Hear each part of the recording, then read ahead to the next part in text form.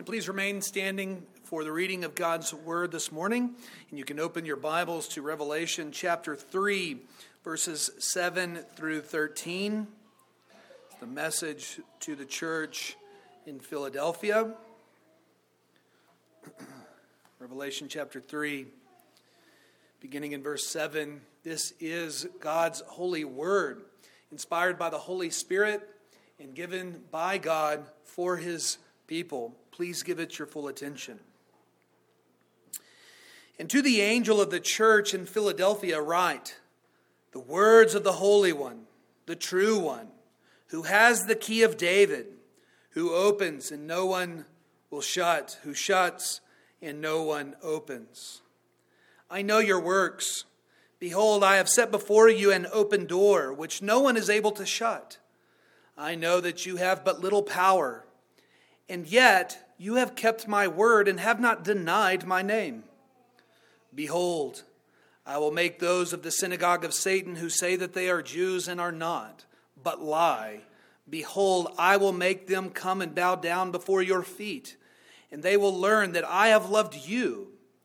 Because you have kept my word about patient endurance, I will keep you from the hour of trial that is coming on the whole world, to try those who dwell on the earth. I am coming soon. Hold fast what you have, so that no one may seize your crown.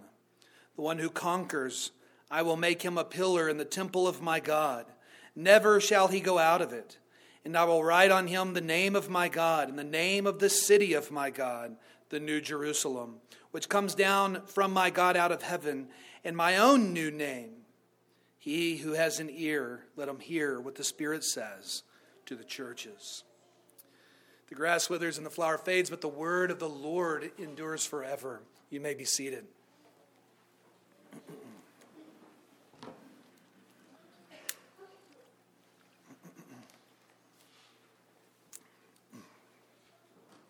We tend to think that bigger is better and stronger.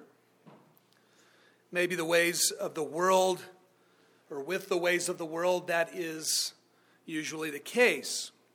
The bigger army usually wins the war. The bigger army, the bigger weapons, they oftentimes win. But we also have weight classes in combat sports because the bigger man in the fight tends to win. The bigger company tends to be more successful in business.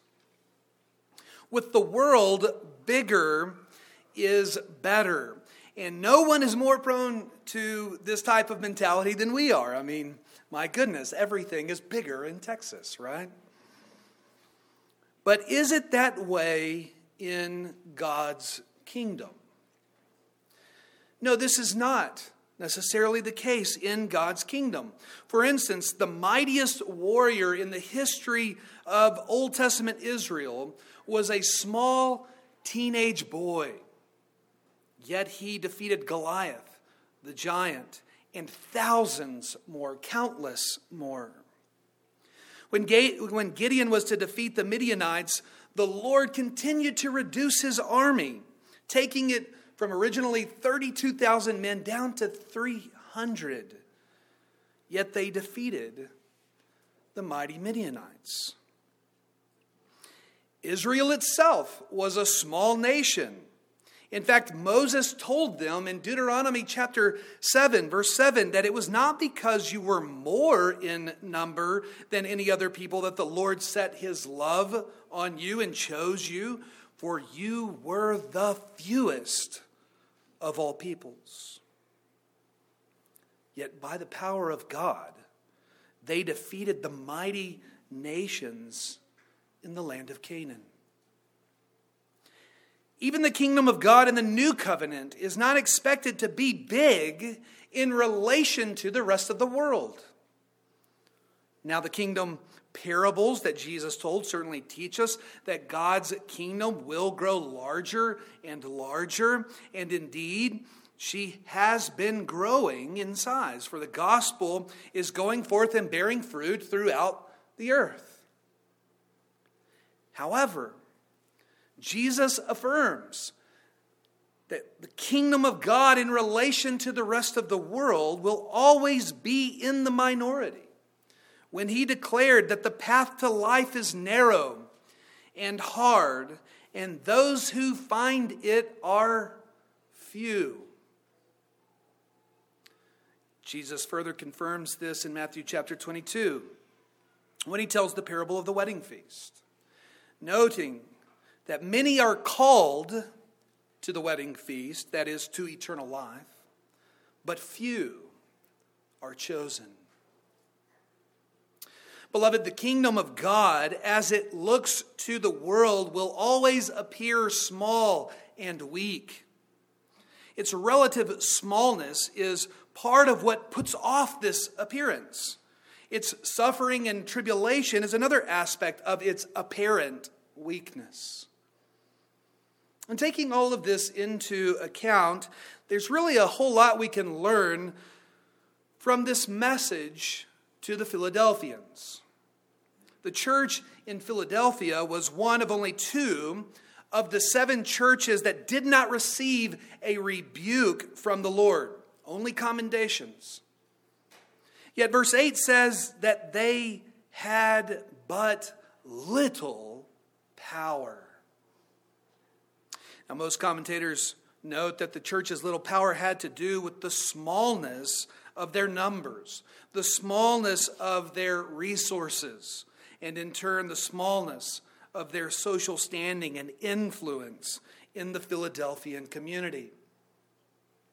And so the church at Philadelphia had really has a whole lot, much to teach to the broader church throughout this age.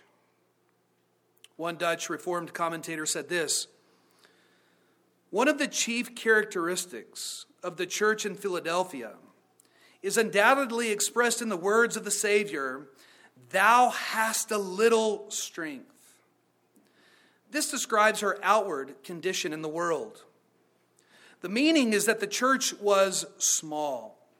In fact, we may undoubtedly say that the church in general, the true church of Jesus Christ, is always of little power if compared with the strength of the world. It is always comparatively small in numbers. It usually is financially poor. It does not count among its numbers the rich and the great of the world. However, when the Lord addresses the church in Philadelphia thus, and remarks that she has but little strength, this refers only to her outward position in the world. It does not describe her spiritual condition. Spiritually, he says, the little church in Philadelphia was not weak, but strong indeed. That this is true is evident from the rest of the letter addressed to her." End quote. Beloved, it is absolutely true that though the church may be few, though it may be small, though it may appear weak in the eyes of the world, it nevertheless is strong and mighty in the Lord. Christ makes plain that this was true of the church in Philadelphia in the words that followed. He said, "I know that you have but little power, and yet you have kept my word and have not denied my name." And then down in verse 10, he says that they have kept his word about patient endurance. And this indicates that they had already been experiencing tribulation by the larger community around them. They probably appeared very weak to that community around them as well. Yet, they were, by the strength of God, patiently enduring through that tribulation and had not denied the name of their Savior, Jesus Christ.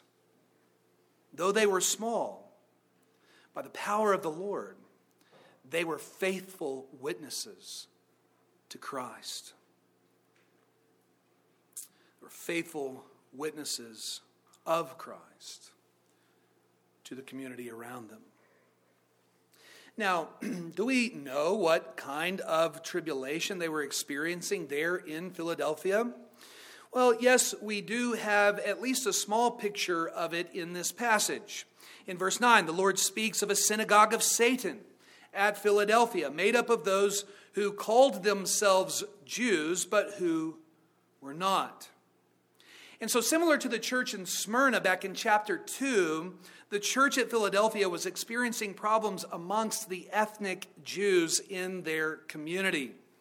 The ethnic unbelieving Jews were known at this time for slandering the Christians when reporting to the Romans, and therefore bringing about small bouts of persecution upon the Christians in those early decades of the church, the New Covenant church. And this certainly would have been part of the tribulation they experienced. But the unbelieving Jews were also attempting to deceive the church in Philadelphia. Hence the Lord says that they say that they are Jews, but who are not, but lie. You see, they had rejected the Messiah and had deceived themselves, first of all, into thinking that they were true Jews. And so they lied to the church in Philadelphia, attempting to deceive them into believing that they were the true Jews and not those who were following after Christ. And this too was part of the tribulation the church underwent there in Philadelphia. Now, this type of tribulation that they were particularly facing is what makes the words of Christ's self-identification so important at the beginning of this message. Christ says in verse 7, "The words of the Holy One, the true One, who has the key of David, who opens and no one will shut, who shuts and no one opens." You see, the unbelieving ethnic Jews were claiming that they were the true Jews and that Christians would be excluded from the kingdom of God because of their allegiance to Christ. But Christ, in this message, wants them to know that He and He alone holds the key of David, which means He alone is able to open and shut the doors of the kingdom of God. Now, Jesus here is alluding back to a passage in Isaiah chapter 22, which we read earlier in the service. That passage which speaks of Eliakim being called by God to possess the key of the house of David. The key here being the symbol of authority over that kingdom. Well, Jesus here in Revelation chapter 3 assures us that He is the one greater than Eliakim, of whom Eliakim was merely a type pointing forward to Christ, the only one who truly possesses the key of David. And this is significant because it informed the church at Philadelphia that the ethnic, unbelieving Jews were not Jews at all, but liars, synagogues of Satan. Christ is the holy and true Jew. And all those who are united to Him by faith are also holy and true Jews. They alone will have the doors of the kingdom opened to them by Christ. But to those who deny Him and persecute and lie to His people will have the doors of the kingdom shut before them. Now, it's likely that this is why Christ in verse 8 tells the church at Philadelphia that He has set before them an open door that no one is able to shut. Because He is assuring this little church of their eternal life in the kingdom of God through their faith in Him. By being in Christ, they can be assured that the doors of the kingdom are opened to them. Now, because the door of the kingdom is opened to them, their witness of Christ to the community will be empowered. Therefore, Jesus says, "Behold, I will make those of the synagogue of Satan who say that they are Jews and are not, but lie, behold, I will make them come and bow down before your feet, and they will learn that I have loved you. See, Christ is telling them here that their witness amongst the unbelieving ethnic Jews is going to be powerful and effective. Because Christ has opened with the key of David the door to the New Jerusalem for this little church in Philadelphia, they then have the authority to proclaim that opened door to the community. And it's interesting how Christ asserts that this will happen. He actually draws upon several Old Testament passages, again, from the book of Isaiah.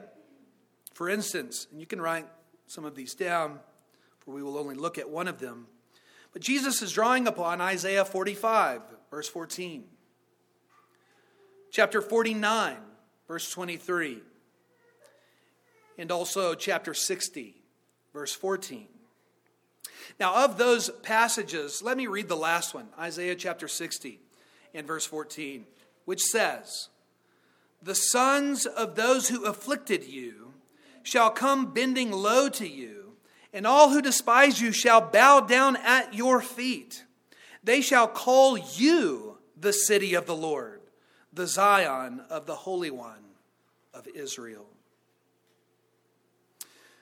Okay, so this verse, together with those other verses, all refer to Gentiles in the last times, these Gentiles who initially afflicted Israel, but who will later in the end times bow down at Israel's feet to proclaim that their God is the true and living God. So these Isaianic passages are prophesying of a time when many Gentiles will convert and come to faith.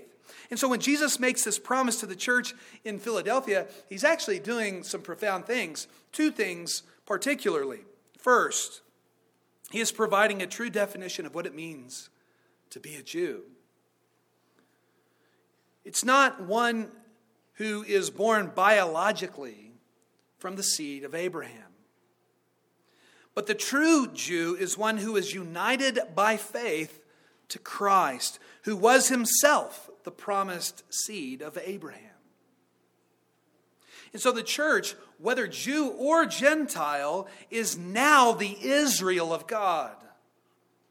And that's why Jesus says that the Jews in Philadelphia, those who are unbelievers, that they are not actually Jews, but a synagogue of Satan. So that's number one. But secondly, he is indicating that through the witness of the true Jews, that is, the believers there in Philadelphia, many ethnic Jews were going to be converted as the church shared with them the gospel of Christ, who alone has the key of David. Now, after this, Christ says in verse 10, that because you have kept my word about patient endurance, I will keep you from the hour of trial that is coming on the whole world to try those who dwell on the earth. Now, some have suggested here that Jesus is referring to the church in Philadelphia being removed from any further tribulation. Some have said that this is even a promise to remove all faithful Christians from tribulation through what they call the rapture.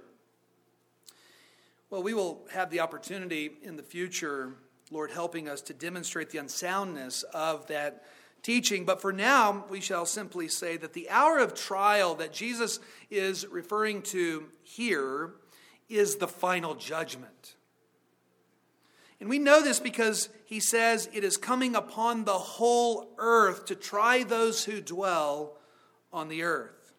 And so what we have here is a universal trial, which is to try those who dwell upon the earth. Now, that last phrase there, those who dwell on the earth, that becomes a technical term in Revelation, referring to idolaters, unbelievers. It could also be translated earth dwellers. The earth dwellers are idolaters and unbelievers who follow the beast.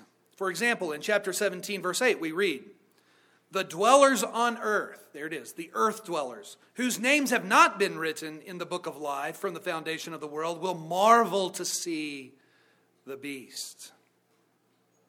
And so what Christ is promising the Philadelphians is that they will be kept, perhaps a better word, they will be guarded from a condemning verdict at the final judgment, since by their faith in Christ they have kept his word about patient endurance. The earth dwellers will not be guarded from this,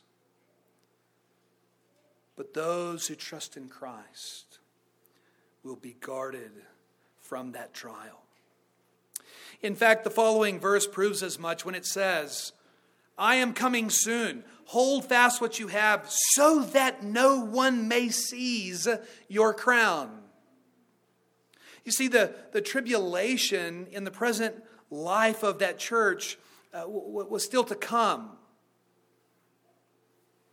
There was still forthcoming trials and tribulations for them. So it's not that they were being removed. In fact, we see that there was potential for their crowns, that is, the crown of life, to be seized from them, for them to relinquish it, which of course would only prove that they never had true faith to begin with.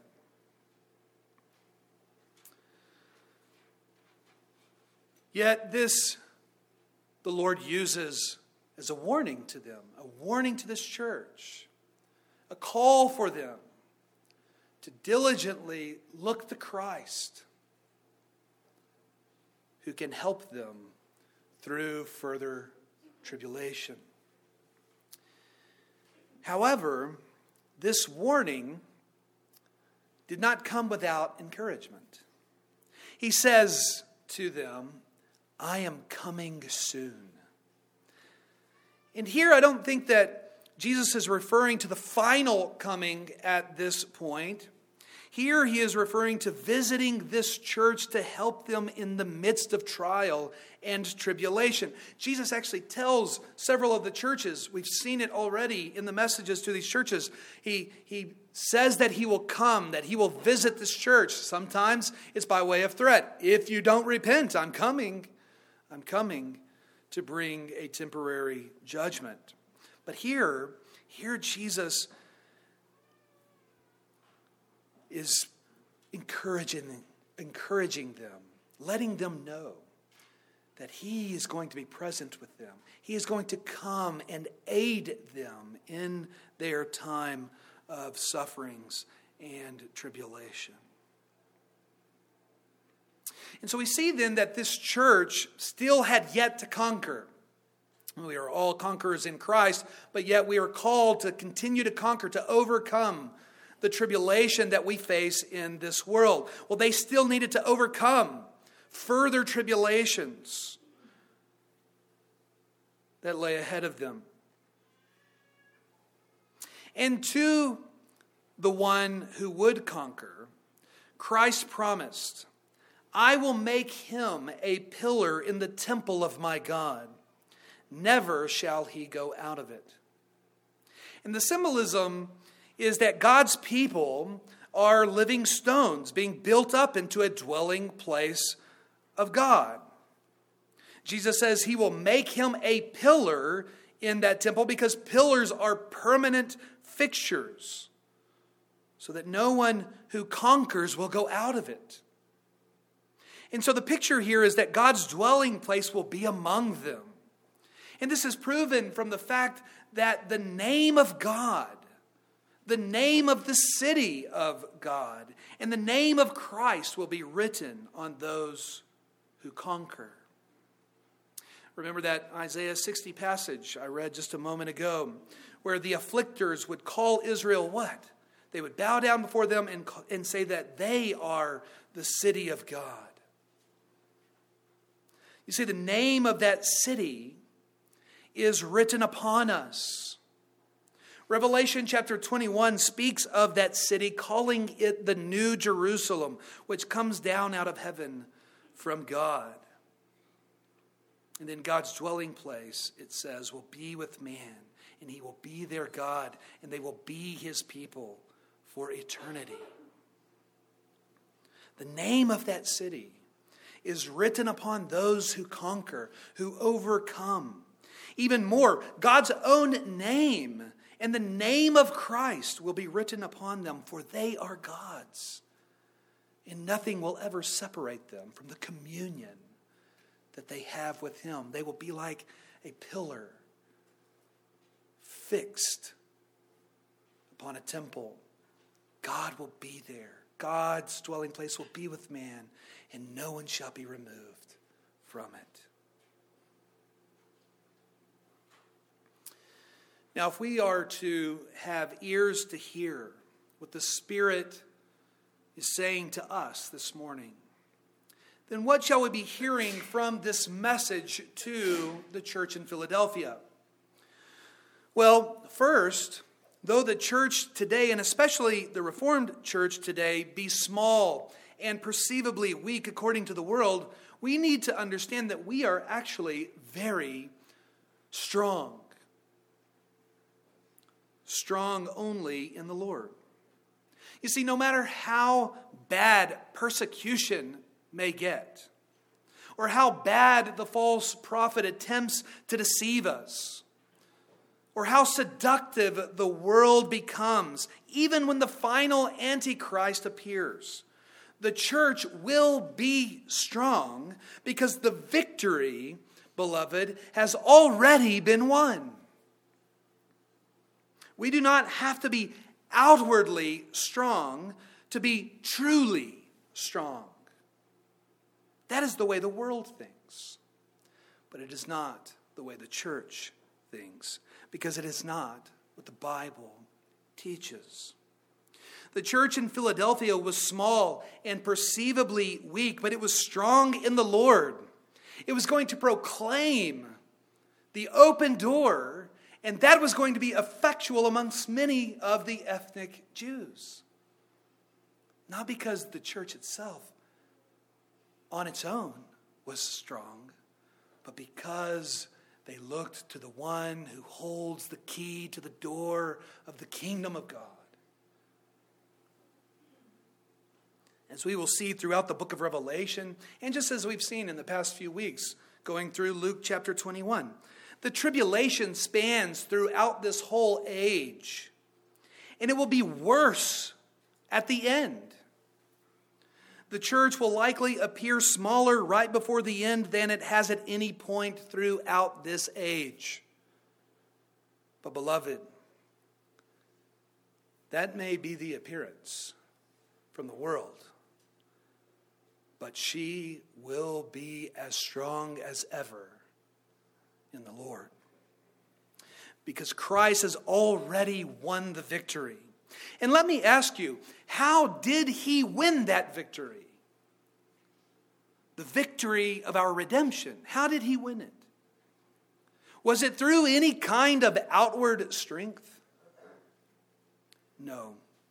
Our salvation came through what the world would view as weakness.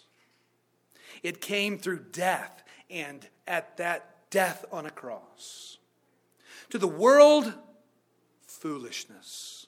But to those who are being saved, it is the power of God. Our gospel seems weak to the world, but in that supposed weakness came our victory. That's the gospel. And that's what we are to live out now in the church, the effects of the gospel today. I'm currently reading a book that takes a very different perspective on the end times from what I've been preaching. And in that book, the author calls my view of the end times an eschatology of defeat. Eschatology simply means the study of the end times. And so he calls it an eschatology of defeat. Why does he call it that? Well, because to live in an age of trial and tribulation, persecution and deception, and for those things to get progressively worse for the church before the end, is only seen to him as an eschatology of defeat. Now, that author is now currently deceased. But if I were to have talked with him while he lived, I would have liked to have asked him if he believed the ministry of Christ to be a ministry of defeat. Things got progressively worse for Christ until eventually he was put to death. Is that a ministry of defeat? It certainly was not, because in dying, Christ was victorious. In dying, Christ defeated Satan, sin, and the world. The gospel is a gospel of power in weakness. And so it will be with the church until Christ returns. The scripture could not be more clear on this, especially when it teaches in the New Testament that Christians are being conformed to their Savior by the sufferings of Christ, by sharing in the sufferings of Christ. This age is filled with suffering by the hands of unbelievers through persecution, by deception, by temptation. My goodness, Paul's apostolic authority was even in question to the Corinthians because his ministry appeared weak by all outward and worldly standards. Yet the Lord told him in 2 Corinthians 12:9 that his power was made perfect in Paul's weakness. So Paul, speaking to the Corinthians in the following verses, states that I will therefore boast all the more gladly of my weaknesses, so that the power of Christ may rest upon me. For the sake of Christ, then, I am content with weaknesses, insults, hardships, persecutions, and calamities. For when I am weak, then I am strong. Jesus said that in this world you will have tribulation. And because of this fact, the book of Revelation is calling us, beloved, to be faithful witnesses, to hold fast to what we have and to not let the trials we face lead us to deny his name. It is in our tribulation and our outward weakness that we are empowered to witness to the fallen world. Beloved, the more the Israelites were oppressed by the Egyptians, the more they multiplied. Exodus 1:12. When the true believing Israelites were scattered in the exile, faith in the true God spread unto the nations. That's why we hear about the God-fearers amongst the Gentiles in the New Testament. And when the first century church was persecuted, they fled to other lands and spread the gospel to other places. Now, some may call this a ministry or a mission of defeat, but that's only if they are looking at it with worldly rather than with spiritual eyes. Beloved, recently we've been studying through the history of our denomination, the Orthodox Presbyterian Church. And it's no surprise to any of us that it's a rather small, kind of measly church. Even this congregation, Christ's Covenant Presbyterian Church, is a small congregation. But beloved, so long as we abide in Christ, we are strong. Two OPC elders, in a book they wrote titled Fighting the Good Fight, A Brief History of the OPC, speak of the size and strength of the denomination, stating, the denomination is best compared to a small, but nevertheless firm presence in American Christianity. Easily overlooked, but when confronted, not easily ignored.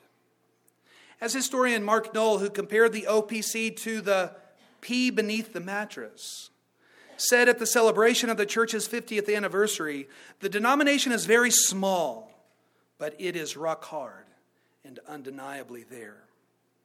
While some may want to think the OPC as a jewel of great price hidden away by the forces of darkness, Knoll cautioned that Balaam's ass may make for a better comparison.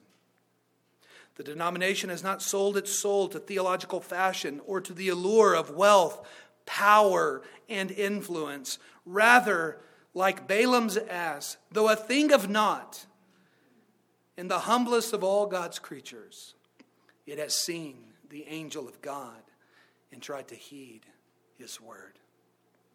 End quote.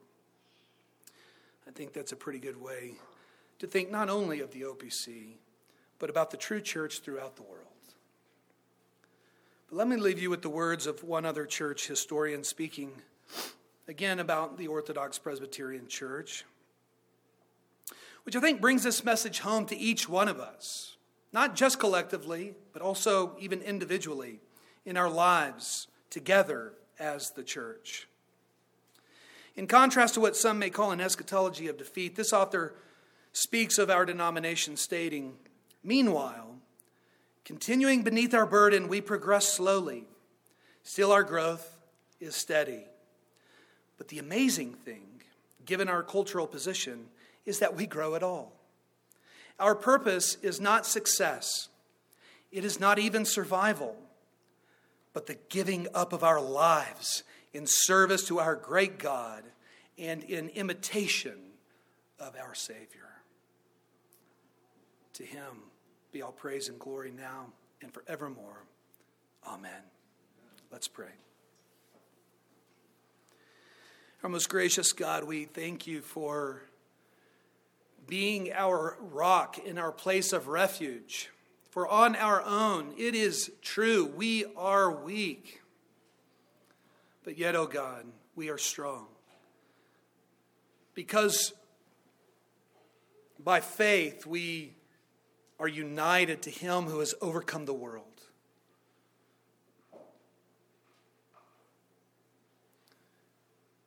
Lord, we thank you that you have also given to us the word of Holy Scripture, that we might know it and proclaim it, for in it we find everlasting truth, and it makes us strong, uniting us to Christ, pointing us to Christ, that by faith we might hold to him. We pray, O God, that we would be faithful witnesses in our families, in our different places of occupation, in our neighborhoods, and indeed wherever we go, that many might come and recognize that that the Lord has placed his love upon the church, and it was for her for which he died. We pray these things in Jesus' most holy name. Amen.